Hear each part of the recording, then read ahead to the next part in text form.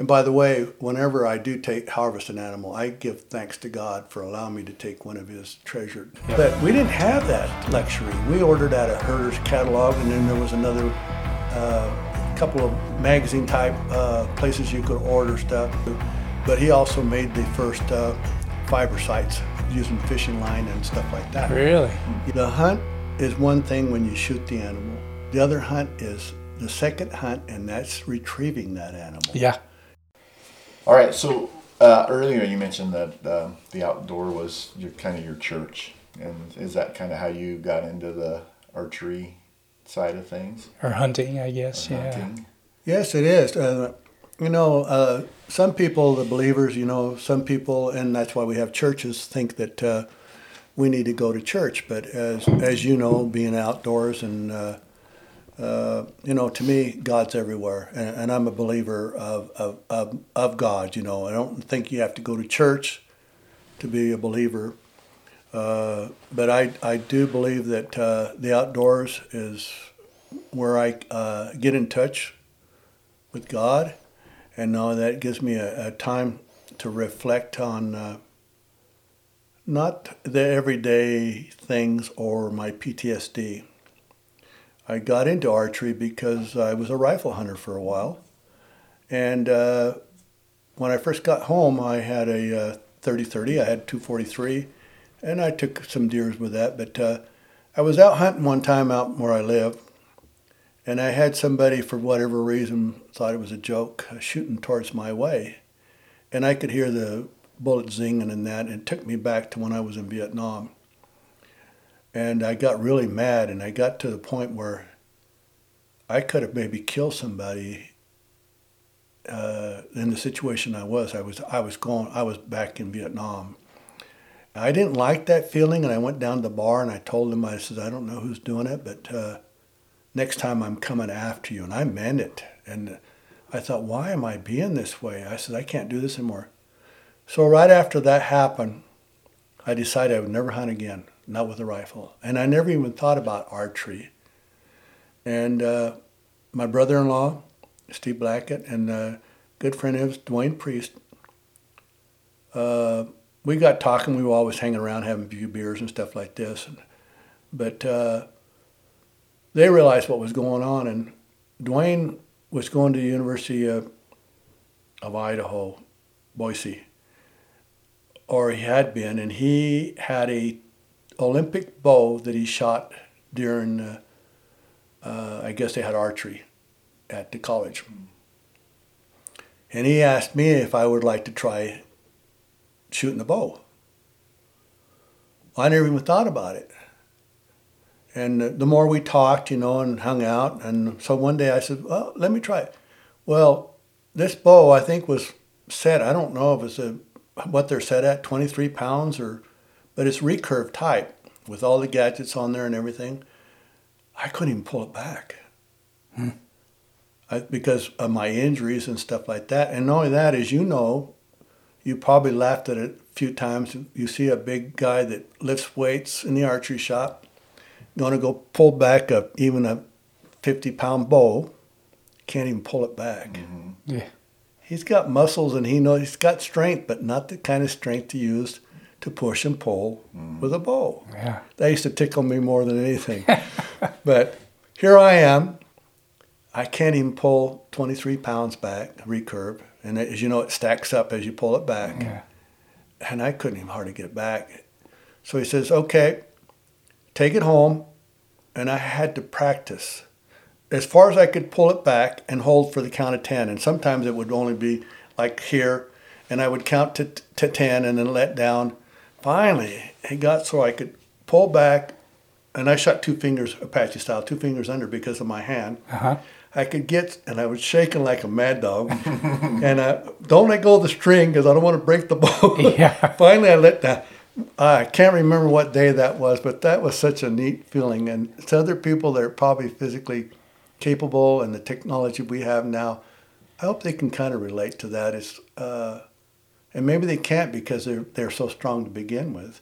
But for me to get that strength anchored at the corner of my mouth and hold for the count of 10. Oh, I bet. I mean, that was like my birthday again. Yeah. You know, I mean, I got so I could do that. And I thought, okay, and I did that for several weeks. And when I could finally hold to the count of 10, so finally, and in my backyard I had a butt set up, made out of cardboard and a target. So he brings 3 arrows.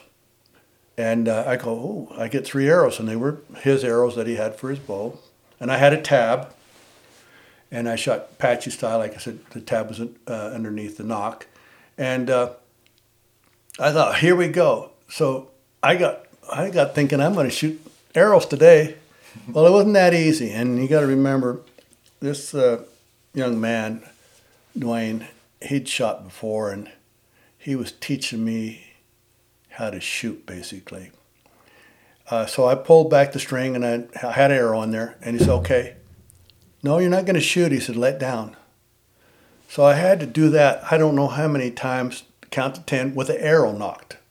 And then I pulled back on the rest, let down. I did that for I don't know how many weeks. Finally he came over and he says, how you doing? I said, well, and then he said, concentrate on a spot, a little spot on your target there. He says, you're looking at the whole target. He said, now he put a target up there that he had a little dot on it. So he says, I want you to look at that dot and just concentrate on that dot. Don't look at the whole target. Concentrate on that spot. So I would do that every day. I'd go out and when I had time, but I would do it for quite a while. Finally, the one day he came over and he says, okay, and he had my little quiver there, and he had a piece of pipe by the side there. He took my arrows. He put them in that pipe, and he says, okay. He says, I got, oh, maybe I get to shoot today. It was really something. So he let me pull the bow back with the arrow knocked, and then I concentrated on a spot. He says, okay, now follow through, and then just let your bow hand, relax. So I let that happen, and I felt so good when I let go of that arrow. And I went to reach for another arrow. He said, no. I go, why not? He says, you're not ready for another arrow. So he says, I want you to walk to the target and concentrate on what you did. I hit pretty close to but I wasn't like 10 feet or, I was close. Yeah. He didn't want to put me back because I'd miss for sure. But it was like maybe 10 feet, which, be not very far. And I thought, he said, I want you to think about what you did wrong, why you didn't hit that spot. And I think, well, maybe I wasn't thinking hard enough on the little spot. I was thinking big target. And I walk up there and I pull the arrow out. And those times we had those little helpers, the round deals you could put on there. Yeah. Or what we used is anything that you could grab a hold of the arrow and pull out the arrow. So I pull out the arrow and I'm going back, and he had me do that again and again. I don't know how long he had me do that. Finally, he would let me shoot more than one arrow, but I had to I'd shoot all 3 arrows and walk, not more than 3 arrows, walk to the butt, pull them out, and I guess he was training my mind, but I kind of liked that, and then I joined the archery club there. He belonged to the archery club. Both of them did because they were shooting. This in Elko? That was in Elko when we first started out. They only had one little archery shop. Was run by Ed Dalton. He was a detective for the police department, and this was kind of his little way of getting away from the police department and having some free time and doing what he liked to do because he was a pretty good shooter. And so I joined the archery club and met a few of the other people there, but I couldn't hardly shoot very many arrows.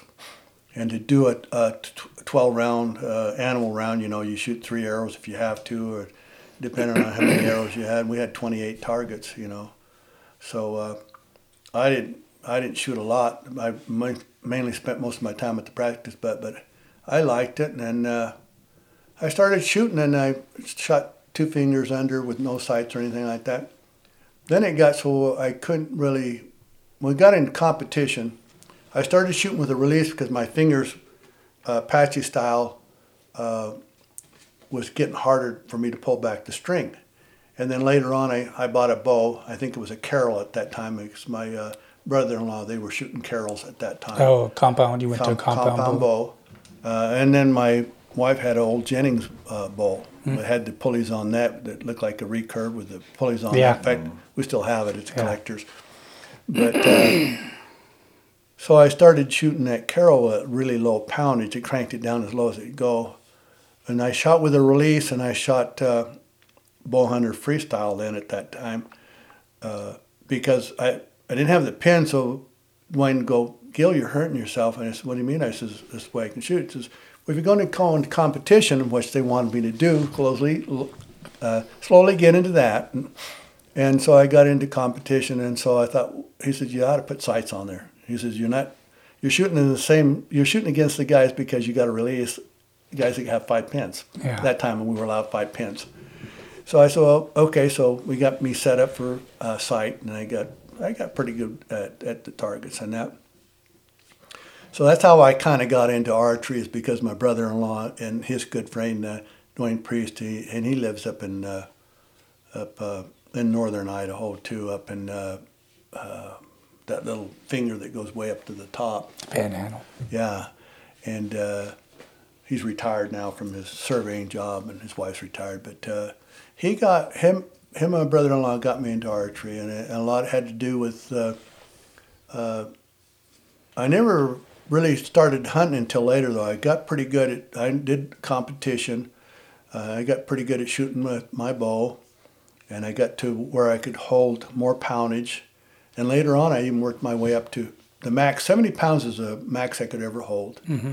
But I couldn't hold it very long. And as you know, we didn't have the let-off that bows have now. Oh, yeah. 50% let-off. That was like, initially I think it was 33, and then went to 50. So it was quite a deal to hold the arrow back that long. If you were shooting Apache style or recurve, you didn't need to worry about it because you pull back and shoot, which I wish I could have done that. Some of the guys were instinctive. That's the way to shoot if you can shoot. Oh, yeah. Because you got to try to guess the yardage and then, get your pin close to there, a little higher, a little low, depending on where you want to shoot. And all this stuff's going through your head, and then by then the deer's gone. Or the animal. Yeah. So these are trying times, and I'm trying to learn. And finally, I got to be pretty good. So I think it was closer to like, I went hunting deer. I wasn't very good at it. I hunted antelope for 7 years before I finally got one. That's pretty good, though. There's a lot of people that, especially you just spot and stalk all the time. Yeah, I was doing that, and then I thought, there's got to be a better way. So finally, a friend of mine says, we built blinds out of sagebrush and stuff like that then, but there's got to be a better way. So I liked that better. I could, we had our own range fighters where you would bring the two symbols together. Yeah. I still got it. We're master bow hunter instructors. So this is some of the equipment that we had. And in those days, you got to remember, they didn't have archery shops like they have now. Yeah. I mean, a place to shoot an indoor, man, I'd have loved that. Yeah. And now we do it at Gun World, archery there in Elko. And then Bob Sneed had one when he had his. But we didn't have that luxury. We ordered out a herder's catalog, and then there was another couple of magazine-type places you could order stuff. So what we would do, because in those times we didn't want to try a lot of different things, each one of us would get a new gadget and we would try it, and if we didn't like it, we'd pass it to the next guy and let him try it to see if they liked it, especially with releases when they came out, and sights. Sights was a big deal.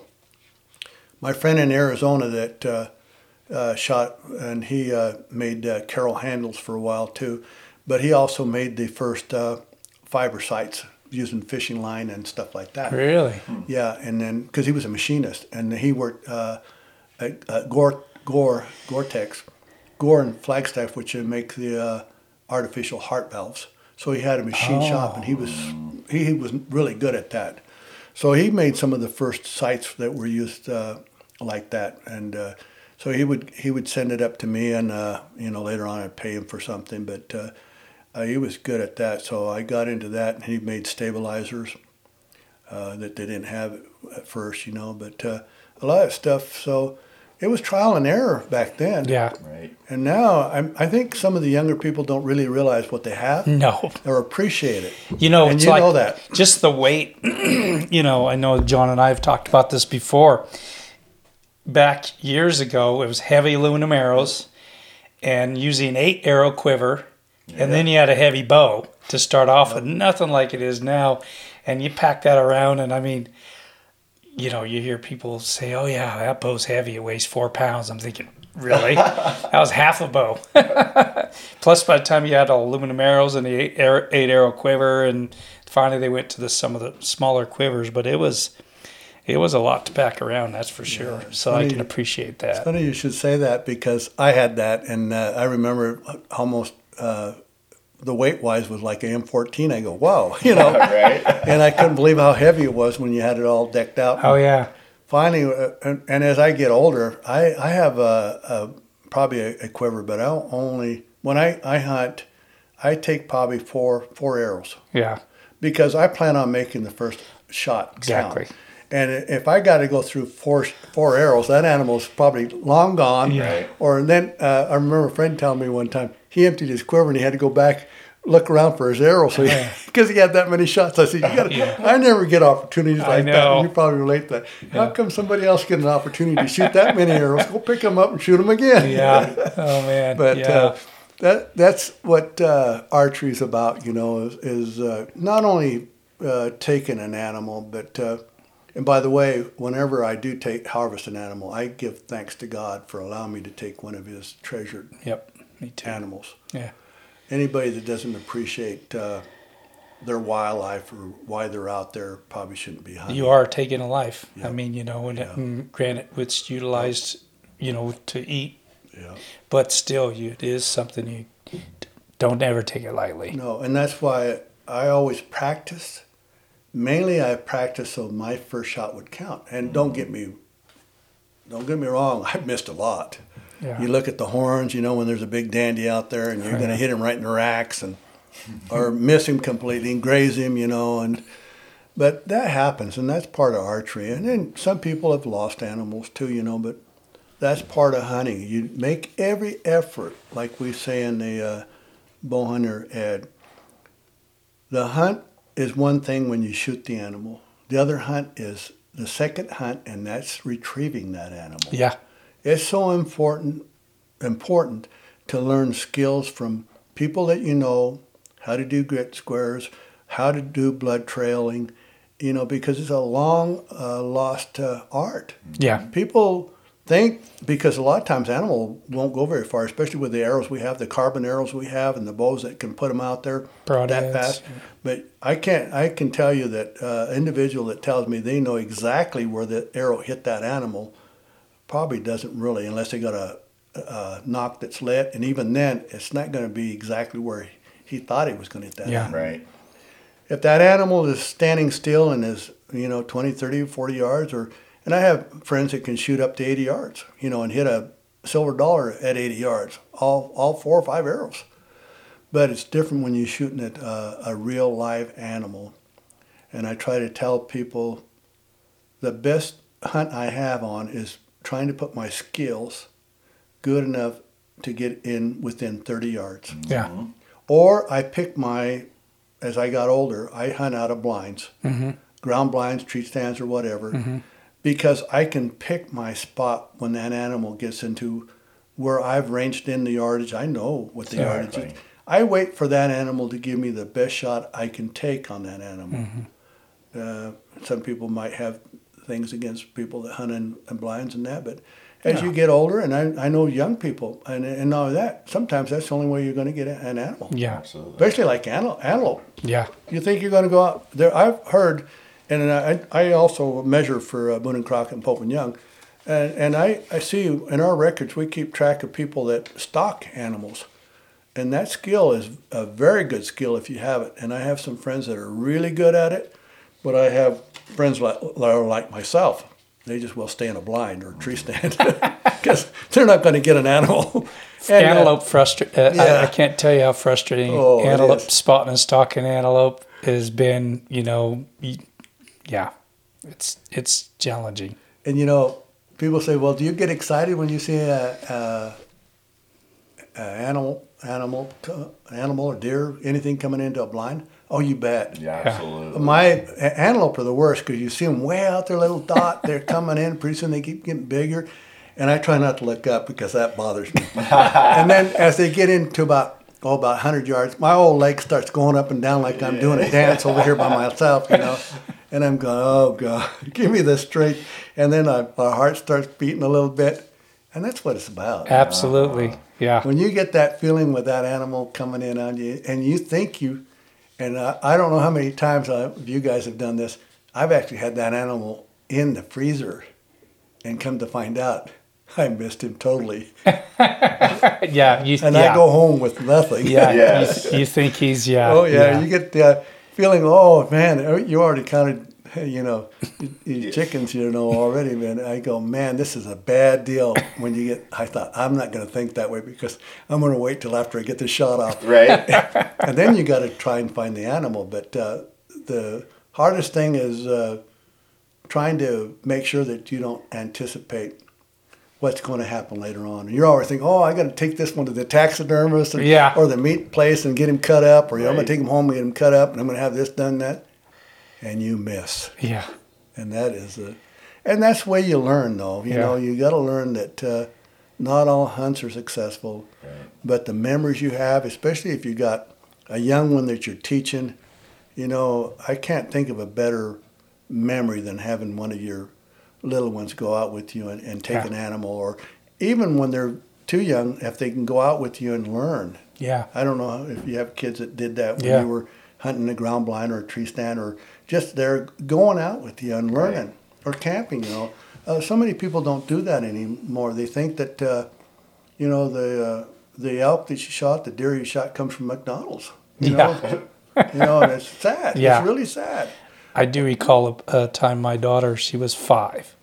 She was so excited I was taking her hunting, we were in a blind because I thought, okay, she could move around a little bit there, And I says, I told her, I says, be quiet. I hear something coming. And she goes, where? And she stuck her head right out of the blind. And then I heard it tear it off. And I says, what was it? I don't know. I seen a flash of something.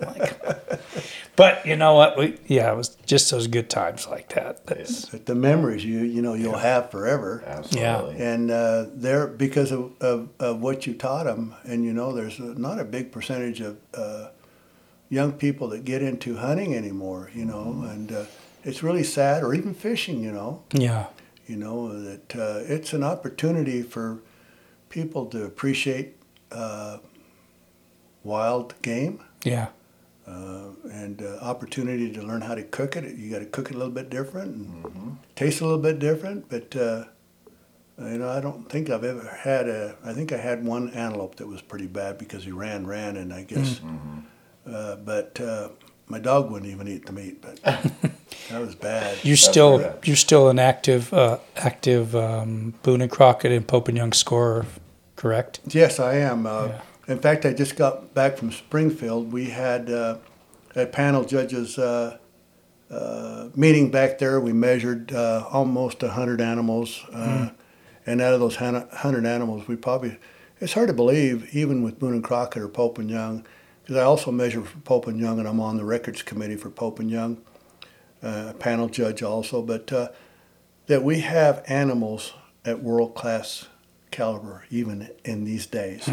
Because as you know, with all the gimmicks that we have that we didn't have in my time, the cameras, you probably go to a water hole and you might find 10 cameras all set up on the same place, And that's kind of sad that we have the technology that way. Or you have cameras and people have the capability of just watching those animals at home. And then they go out and we have rules against that stuff, And I know some states will allow you to have the cameras in place for watching the water holes and stuff like that, and then you got to take them in like Nevada does. Yeah, you have a limited time now, right? Yeah. I do remember a guy telling me he checked a water hole, and there was 23 cameras on there, and I mean, it's kind of I know John and I talked about this when we primarily the place I've used cameras when I started using them is bear hunting when we're bear hunting over because we could still bait here. And I think of back years ago, we didn't have them, and it was just a toss of a coin on even if something was going to come in, Right. when or if. Yeah. Well, as you know, having that capabilities or the bows that we have now and the carbon arrows and the technology that we have, as you know, it makes it a lot easier for us to take an animal, but it seems like the animals have gotten smarter just as we've gotten better in technology. But I think you have to, everybody has to decide what is fair chase. And that's what Boone and Crockett and Pope and Young Club hopes that people will take that into consideration, what is really fair chase. I know when I rifle hunted, taking an animal at 500 or 600 yards, that was nothing. But to take an animal at 20 or 30 yards and put that skill into there, I feel so much better. Don't get me wrong, I'm not saying anything bad about rifle hunting because I did rifle hunt 5 years ago when I got my bull elk. Mm-hmm. But the technology that we have, the scope and the bullets we have, matching the rangefinders, and we use rangefinders too as archers, but at least they're not on the bows and giving us that instant range, which would not give that animal, in my opinion, a fair shake on this hunt. So what I do is I use a rangefinder, but I'll range rocks or whatever. I'll put a stick out there. So I know my yardage, but at the same time, if that animal doesn't go there where I have a marker, I still have to use my brain a little bit and estimate what the yardage is. Do I add 5 or do I deduct 3? Or, right. So it's still, to me, it's still a skill. Yeah. And now, I know Pope and Young, if you got any type of, like a lighted knock, you can't put it in the books. Is that still... I think the lighted knock, we went over that. I think you can use a lighted knock because it's not assisting you.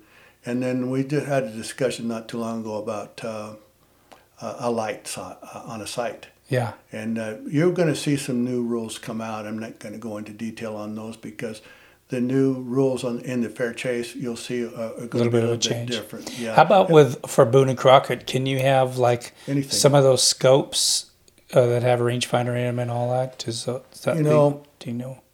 It seems to me, I can't really remember what the ruling was on that, but picked up or anything that's shot with a rifle basically can be entered, You can, if you have an animal shot with a crossbow, you can enter that too. A picked up animal. We just measured a new, it's not a new world record like the one that came out of out of the park, a sheep, a Rocky Mountain sheep.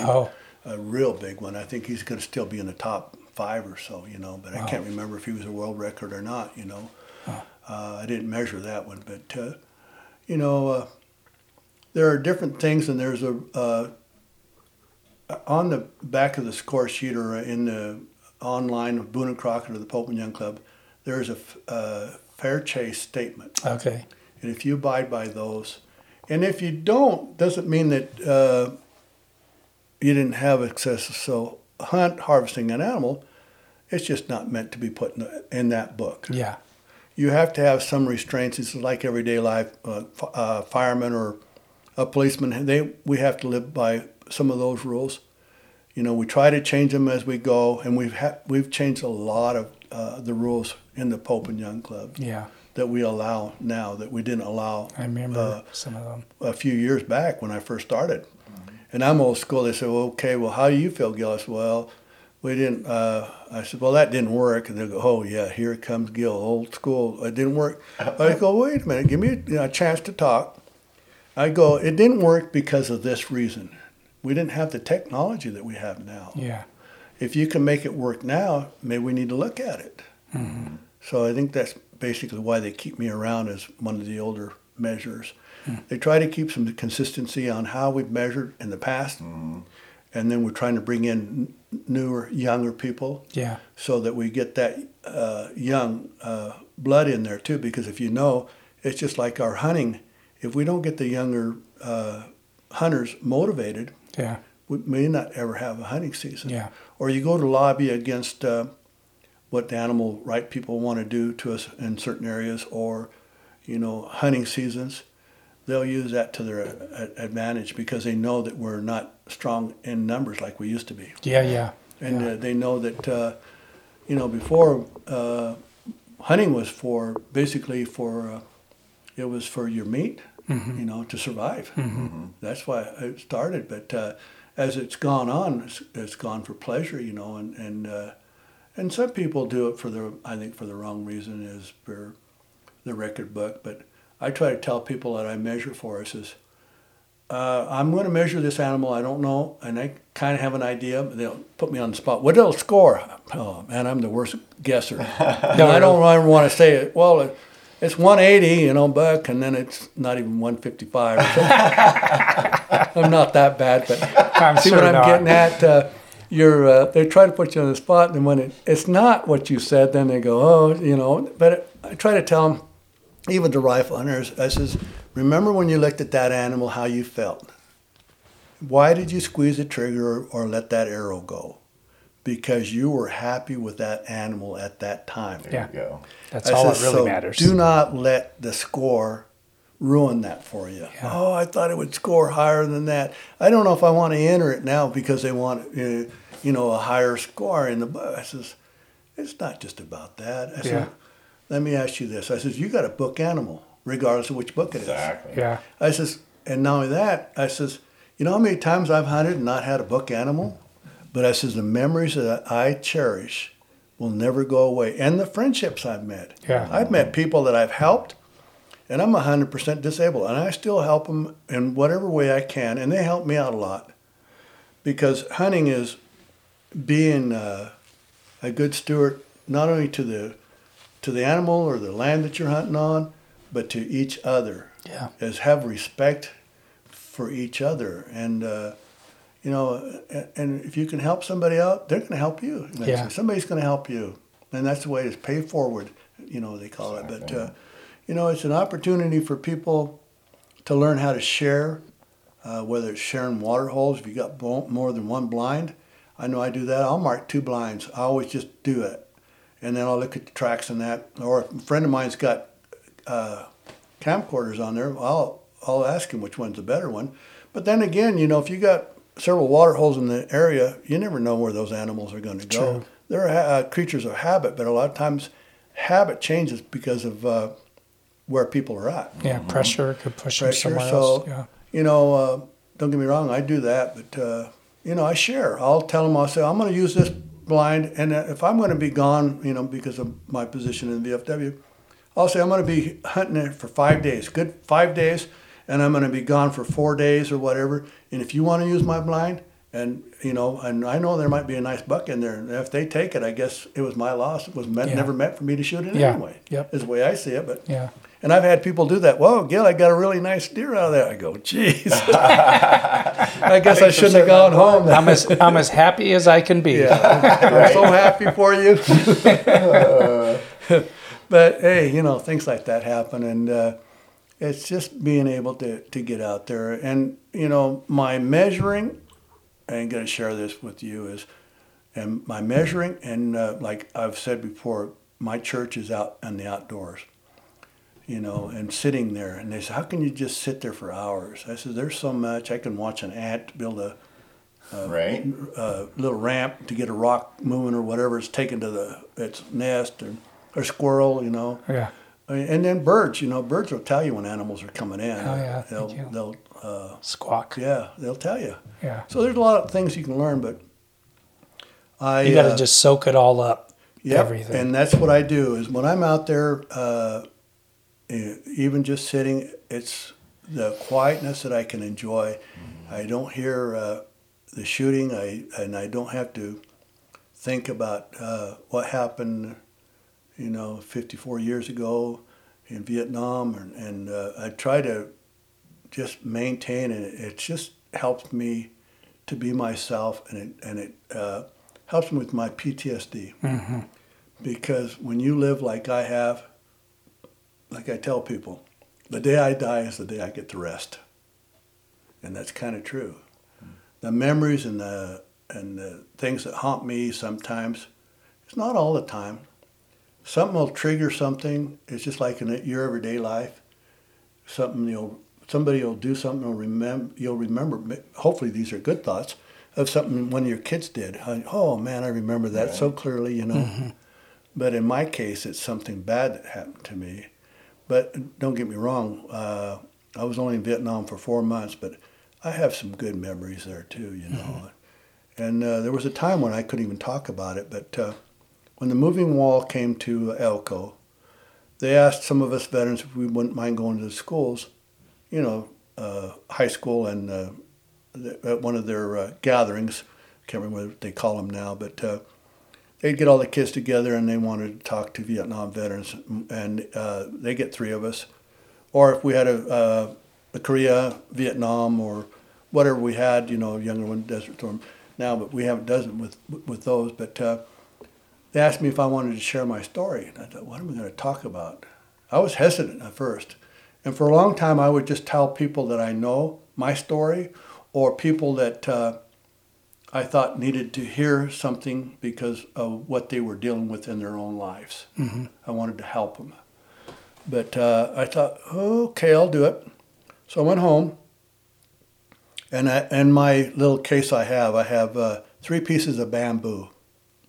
So I thought to myself, and I have a helmet, and I had a dummy grenade, but I didn't want to dare take that to school. But, then you could, but now you wouldn't even dare go, you know, here I got a grenade, you know.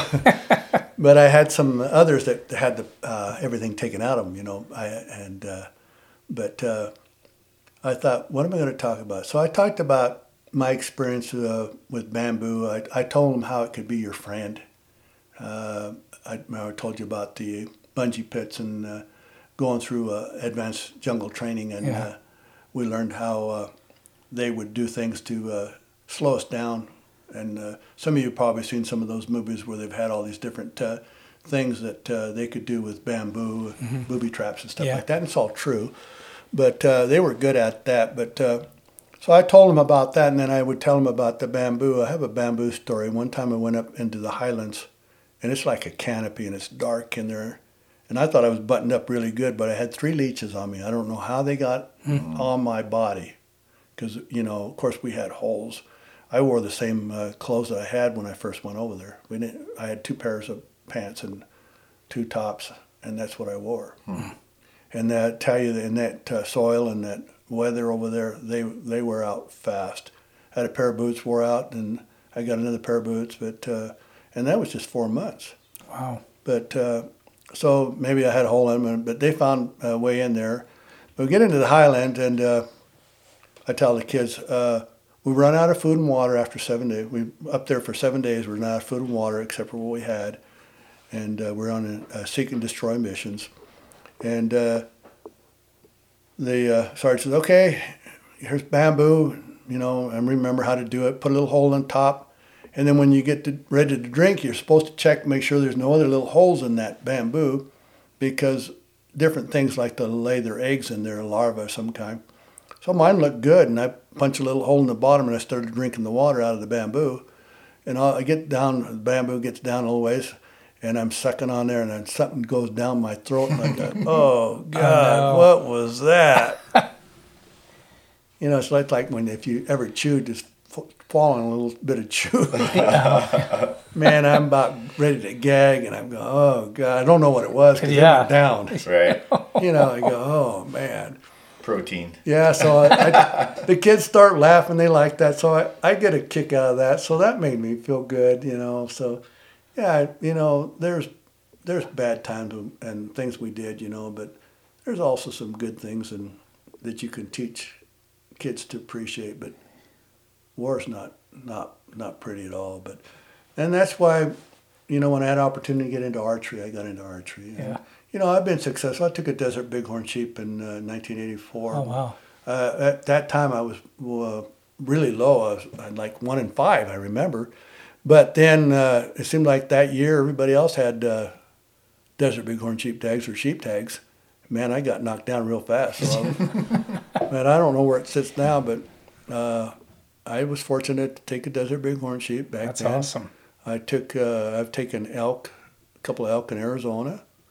I've taken 3 or 4 elk in Colorado, and in Nevada, 2 years ago, I took a nice 6x6 bull over in Area 8 where I grew up. So, Oh, cool. but what I want to say is, we talked about, or you do, about seasoned hunters. Being a seasoned hunter or older, I'm just so you know, I'm 74 years old. I'll be 75, and being 100% disabled, you come up with other challenges.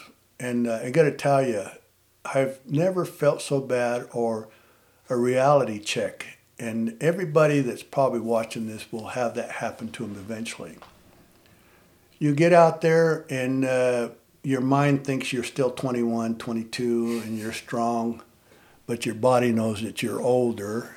I'm In a facing lot of ways. And you're feeling it, you know, whether it's climbing the hills or rocks and that. And you heard Chuck Adams' some of his stories, how he got a billy goat and climbs down a rope and over, hand to hand and a bow hanging. And I go, oh, man, how would it be to be able to do something like that and live to do that? But so I got to admire him for that. But as an individual, seeing that happen to myself, 2 years ago when I got my elk with a bow at 30 yards in Nevada, when I was sitting in my blind, I almost cried because I thought, what am I doing here? What am I going to do if I shoot this big bull? And you know, they weigh a lot. Were you by yourself? Yep. Excuse me. You know, a 600-700 pound animal by yourself. I thought to myself, almost cried, and I still think about it now, and it brings tears to my eyes. Reality check. You're getting older, you can't do this.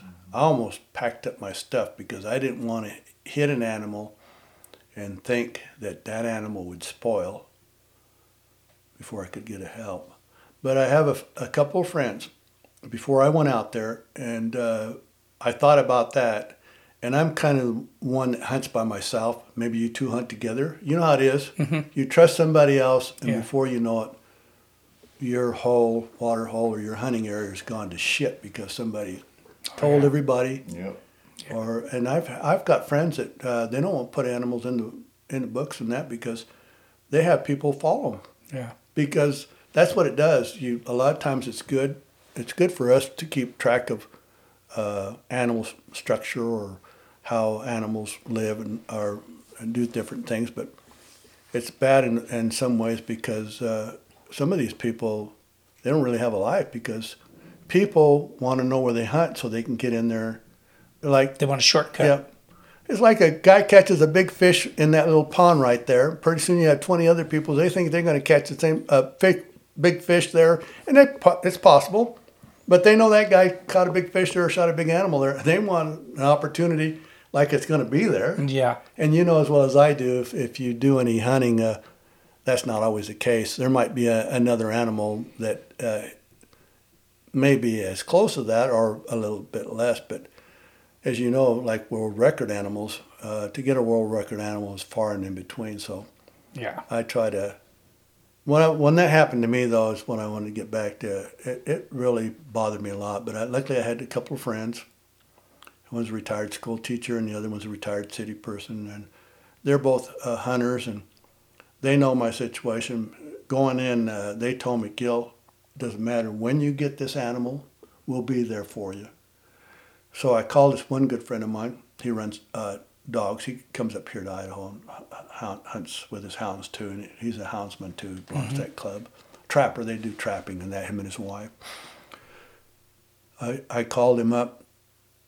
I went back to camp, and so I called him, and I was going to pack up my stuff and leave. And I says, Rich, I says, does that still go? That doesn't matter when I get something that you'll come and help me? He says, yeah, 24/7. He's retired, you know, and him and his son like to hunt and just go around, and they didn't have tags, you know, but they like to still go out and be around things. So I thought about it, and then, so I think it was a couple of days later, I called him up, and he was on his way to Reno to do some stuff, and he had his son with him. I says, Rich, I got one. He says, you did? I go, yeah. And this is like, I waited till after dark because I couldn't tell where the animal went. And I looked for blood. And these new broadheads, I was using the Rage 2-blade. When it went in, there was no blood trail at all. After we found the animal, there was hardly any blood there at all. And I thought, oh, did I miss? And you know how you're thinking, you can't, I couldn't sleep. But I called him up. I says, I hit one, but I don't know how bad. I says, the last place I was looking is where my arrow should have gone. It was quartering away from me, so I went right behind that last rib. I said, that's what I was seeing, and that's when I let go. The animal was standing there, pushing the other cows and one little 5x5 bull around, so trying to get a drink. So I knew where he was at and what he was doing, and he wasn't really pushing alive, just using his rack to knock these other guys out of the way, and the cows. And this is all I could remember. So I said, I think I had a good hit. I said, but I didn't find any blood. I mean, I looked, I had my flashlight and everything, and went back to what I was basics. And I thought, oh man, what if I went in the pond and I didn't see anything? And, all these things. I just could not sleep. But he said, well, I'll be out. He says, I'm coming back from Reno. I'm go out my Spring Creek and drop my son off out there. And he said, I'll be out there. So I'm laying there. I can't sleep. And about between 10 and 11 o'clock, here he comes. I could hear him on this road that we use. And I said, well, let's go take a look. So he's got lights. I got light. We go look. He said, oh, man, I can't see anything. So I said, well, let's go back, try and get some sleep, and we'll come hit it first daylight. So at first daylight, we went back down there. Naturally, there was elk down there. And I thought, well, that's the way it goes, Yeah. So we get down there and look around. I thought, did I shoot low? Because I was using a bow, and I found out sitting in that blind, it was set at, it's a new PSC, well, to me it was Evo, or G-Force. And then so I couldn't pull it back, and it was set at about 55 to 60 pounds. So I have Jim Aldura got me this bow set up and got me carbon arrows. And he said, Gil, you got to get out of the aluminum, the 2117s or 20. Yeah. yeah, those are good, my satellite broadheads. And, Yeah. So he says, you need to do something different. So he got me set up. I thought, well, okay, this is modern age. I never shot carbon arrows too, this is dang. I knew. Anyway, I tried to pull that bow back. I have both bows out there. But antelope hunting, I was in my blind and I couldn't pull my bow back. You ever been in that situation? Your muscles? One time. Muscles? Yeah. So my advice to some of the hunters that pull back heavy poundage, sit down and see if you can pull it back sitting down or kneeling down, because you use different muscles and your body's pulling at you differently. Right. Well, that happened to me. I was sitting on my knees, and I went just to see if I could shoot, and I couldn't pull my bow back. And I thought, what am I doing here? This is antelope hunting. I had an antelope hunt before I got my elk tag, my elk hunt. So I thought, yeah. So I right then and there, I loaded up my bow and walked back to the truck. And I thought, what am I going to do? So I had my other bow there, and it's a PSC Evo. I think that's a newer. I got G-Force and Evo. Mm-hmm. So, and then the poundage you can hold back the lead off. I thought, oh man, this is sweet. 75 or 80%. So it's set at 52 pounds, 51, 52 pounds. And I thought, oh man, this is so much easier. And I kind of sat down and I could pull it back so easy. And it's just like rubber band, I'm going back and forth. This is it. Man, I couldn't believe how easy it was. And it's lighter. And so, and it had a quiver that had like 8 arrows, and I took that off, and I had an old bear quiver that snaps on. Yeah. And I have 3. I put 3 arrows in it. I liked it so much better. Now that I could pop it off a lot easier. Yeah. So when I'm in a blind, I just take it off, set my arrows there, and then I lean the arrow up, or I'll have it knocked with a bow hanger, and I'll have it there. And I shoot an old Barner release, so that's even harder to get around the loop. So what a lot of times, if I see an animal coming in, I'll set my bow on my shoe, get the arrow ready, and then I'll put my Barner in there, but I already have it strapped on, or I don't have it strapped on, depending on how I do it.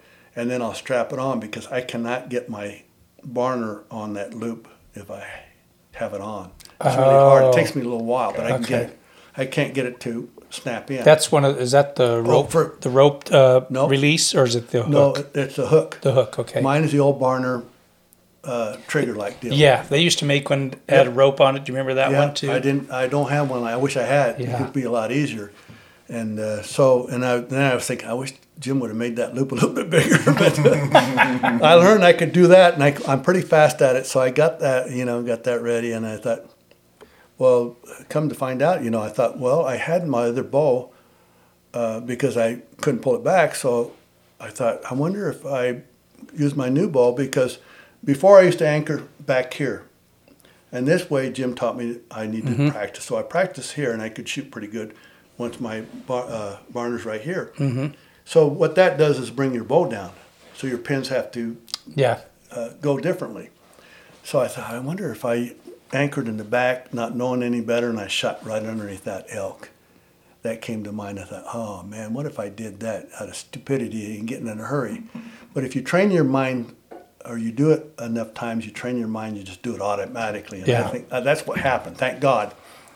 But that went through my head, and I'm thinking, so we're out there looking, and I told him where I saw the elk last, out there about 100 yards, and both bulls were together, a younger 5x5 and the 6x6.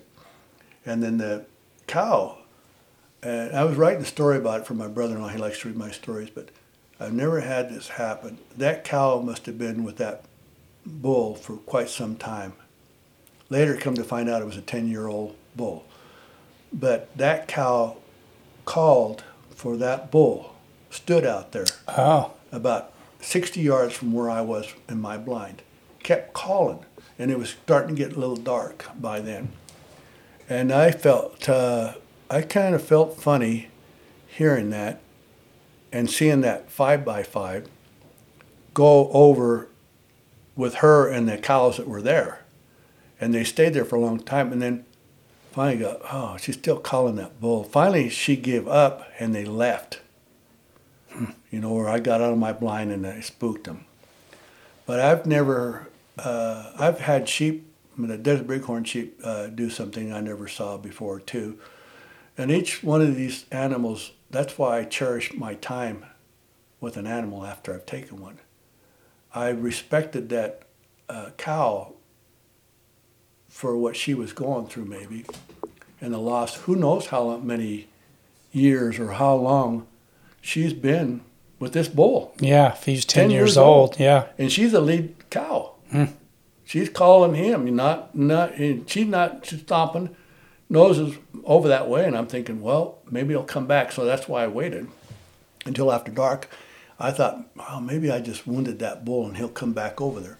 But when the 5x5 went over there and that 6x6 did not go over there, I had a feeling, I said, I got him. I had to, but you don't know for sure. Yeah. So that taught me something right there. I never had that happen with my other bulls that I've taken, but sometimes there hasn't been another cow there. But to hear her calling for her mate, that sent chills down my back. And I thought about it for a little bit. And that's why, the next day afterwards, when Rich came, he was no blood trail, but he can, because he traps a lot and he uses dogs, hounds, he knew he was looking at tracks and he could see. Oh. There was 2 bulls in there, yeah. He said, this one? I said, yeah, that one stopped there. And I'm over there where he said, oh, Gil, come on over here. I thought that bull had gone this way, and there's a tree there. The one bull stood there, but it looked like it went around. Well, the way I was looking, there was a tree here, but there was another tree here. It had gone up and around, and it died right there. So it was right there. Right there. Wow. About 100, maybe about 100 yards. Wow. But I couldn't see it. Wow. But I thought, better to be safe than sorry, like you played it though, and instead of pushing it or. Yeah. But well, that's good. You had help. Yeah, luckily Rich. And then come to find out, another guy that had been watching the water holes. He's a taxidermist. He says Gil, you just sit over there. So I just sat there. Him and Rich both took care of it, quartered nice. it. They caped it while he watched Rich cape it. And because he's the taxidermist, I said, well, why didn't you get in? He said, well, Rich is doing that. So as soon as they got the cape off, he did go over there and start cutting the quarters off. And then he showed me how he does the Cutlass. Yeah, cutlass, and then the back straps. Yeah. Man, I thought, how slick. And I just got to sit. I thought, how rewarding is this for a 72-year-old man, That's to be able awesome. to have this. You just missing the beers. All you're missing. Yeah. Oh, yeah. Well, we had those later. But, it's kind of but when I got there, I give thanks to the animal gods. Yeah. Because, not only because I got to shoot the animal, but he didn't suffer. He only went that far.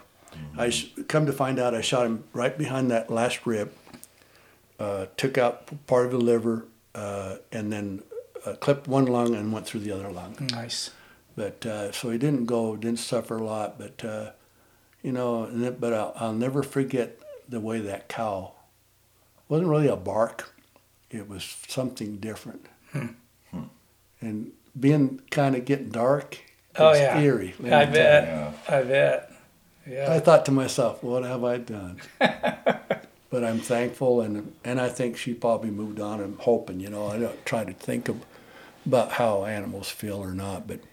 And as you know, the arrow is one of the fastest way to kill an animal, and they don't even realize they're dying. Yeah, right. Yeah, they don't, because that cuts that pressure off to their brain, and they go unconscious so quick.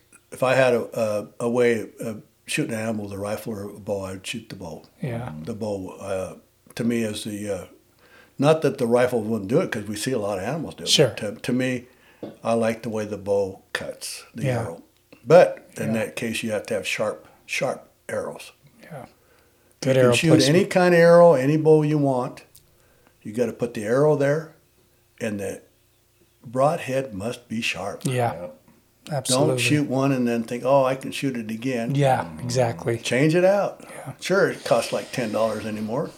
My time, it wasn't that much. You could buy a dozen arrows or broadheads for that. Yeah. Now, boy, it's like shooting a bullet. I know, man. It's so expensive. Yeah. You want to go hunting? Well, let's get you geared up. I think I end up gun world. I end up doing over $1,000. Right. But Jim I says, you really got me set up. Awesome. Well, we sincerely appreciate you coming here. Love your stories. And, I was thinking earlier when you were talking about, the things you do with VFW, which is probably the most important thing, but then the things you do with teaching hunter ed and bow hunter ed and Pope and Young and Boone and Crockett. I know all that's volunteer stuff. How much positive impact you've had on people's lives, probably way more than you'll ever understand. But, guys like you are far and few between that do that. So my hat's off to you for not only serving our country, but serving the people like you have afterwards has been, I'm sure, like I said, a big impact. Well, I totally agree with what you're saying, and I thank you for that. But it's been a pleasure of mine to do what I do. And I guess the most pleasurable things is when I help a veteran and their family members. I'm in the honor guard, and the hardest thing for me to do is present that next of kin, that flag. Yeah, and I've done it many a time. And there was a time when I couldn't do it. But I was brought in about 5 years after I joined the VFW. I was still young. I did not want to do it, but they needed somebody, so I did it. And when that rifle, the volley of three, I go like this. I still do it now, but I kind of, a lot of people probably don't notice it. But what it did for me, it made me understand that I'm here in this country in a safe atmosphere most of the time.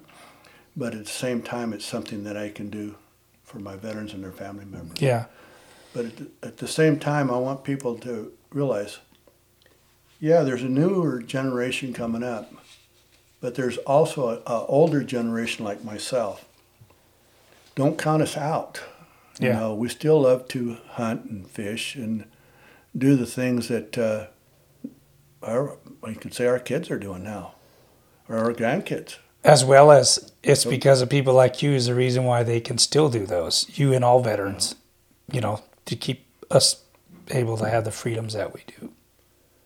But I guess what I want to say, I don't want older, seasoned archers like myself to give up, like I wanted to give up. Trust a younger person. I'm thinking they'll come and help you or be there. And that's the main thing, is you still have an opportunity. Some of us can't pull back as many pounds because our joints are no good anymore from shooting, or other things. And some of them, and I don't have anything against the disabled or older veterans using crossbows, during the season. But there's a place for them, and there's a reason why they have them. To me, I noticed one guy told me that he had somebody that he taught bow hunter education, and he got him a deer tag. Well, he has his own property, he can take does, and he always puts them out there.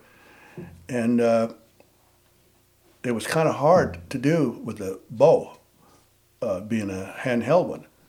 So the kid goes and he hears about crossbows. And what's he do? He comes back to hunt on the property, and the guy let him do that. But he said, why are you going to shoot with a crossbow? You can shoot with a regular bow. He says, it's a lot easier. He said, I don't have to spend as much time practicing. And I thought to myself, he told you that after everything you did for him? I said, well, that's probably true. But is the easy way always the best way? Right. And that's the same thing with fair chase. Yeah.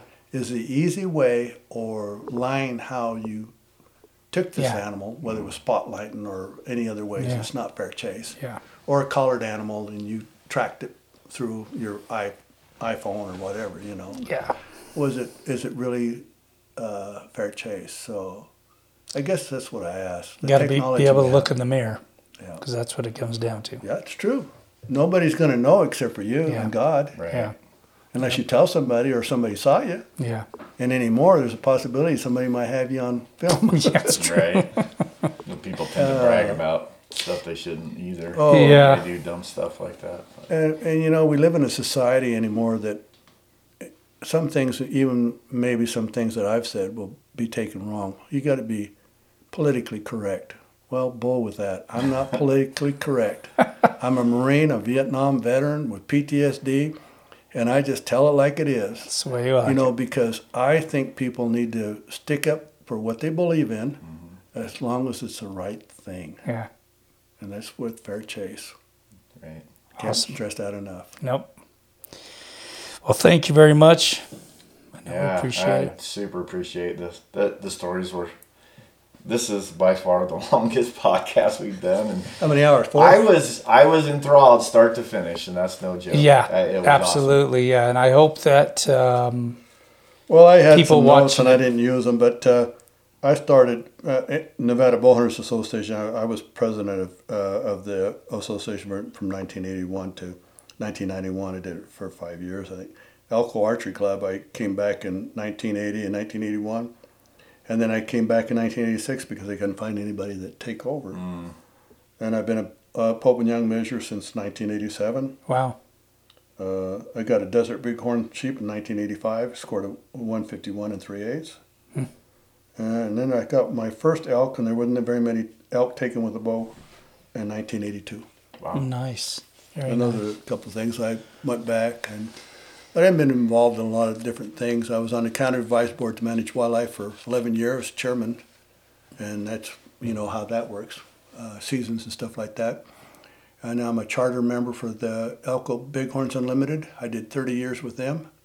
We all threw $25 in a pot and started that, and it's still going strong. Nice. You Wow. guys are doing good. It's a younger generation. I'm so proud of them. That is awesome. And I started the Rocky Mountain Elk Foundation in Elko. I did 20 years with them.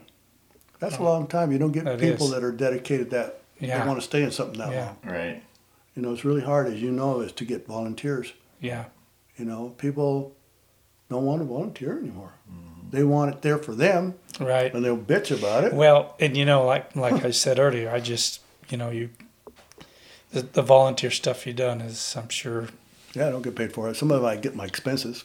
Yeah. Like when I go back to Washington, D.C., they get me airplane ticket, and I have so much for Food and stuff. Yeah, but a lot of it comes out of my own pocket. Yeah. But the things, you know what a psychiatrist would cost me if I had to go every time I had a moment? Right.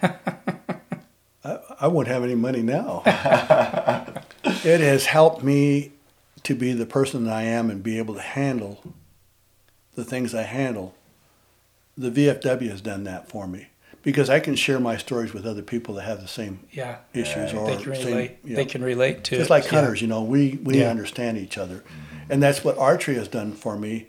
And two, even though I shoot a lot with a rifle, Boone and Crockett, just being able to measure, to get ahead here and measure. Your mind is not thinking about, well, let's see how this goes. What kind of a score is that going to be? It takes your mind away from everything else. Oh, yeah. And I don't know. I kind of tell some of my chairmans. I've gone through several chairmans in Boone and Crockett and Pope and Young. I can honestly say I don't know. I says I don't know how, if you realize what this has done for me to be on the committee. Because a lot of times you don't get on that committee that long as myself. Yeah. But to be able to be part of this committee for this many years and have a say in what happens to the next generation of hunters. Yeah. Means a lot to me. Absolutely. And that the rifle stuff hasn't changed a lot, but the Pope and Young stuff on how they see, and that again is only to get it in the record book. If you don't want to get it in the record book, you can shoot whatever you want. You right. can shoot whenever you want, daylight, night, I don't care. I don't like it, but they can do what they want, but it will not go in the record book because of fair chase. Yeah. So it has taught me a lot, and to be able to make new rules for the next generation of hunters that they can live with a new technology. I'm thankful I'm part of that. Yeah. Because we have some younger people there, but they also need to remember where we came from. Right. Yeah. And that's what you're basically doing here is you're not only teaching the younger people about myself being a seasoned archer and some of the things that we went through, but to appreciate, them being able to go to, what do you got, that Sportsman Warehouse, Yeah. and be able to, or archery, I don't know how many archery shops you have in town, but just to be able to go in there and pick whatever you want, and then, look at it. We had nothing to look at but a picture in the magazine. Yeah. So And a lot hope of for the time- best. Oh no, it was not the best. I got stuff like that in my kit that I have for the bow hunter education. I said, "This is what we used to use." They go, "What is that?" Yeah.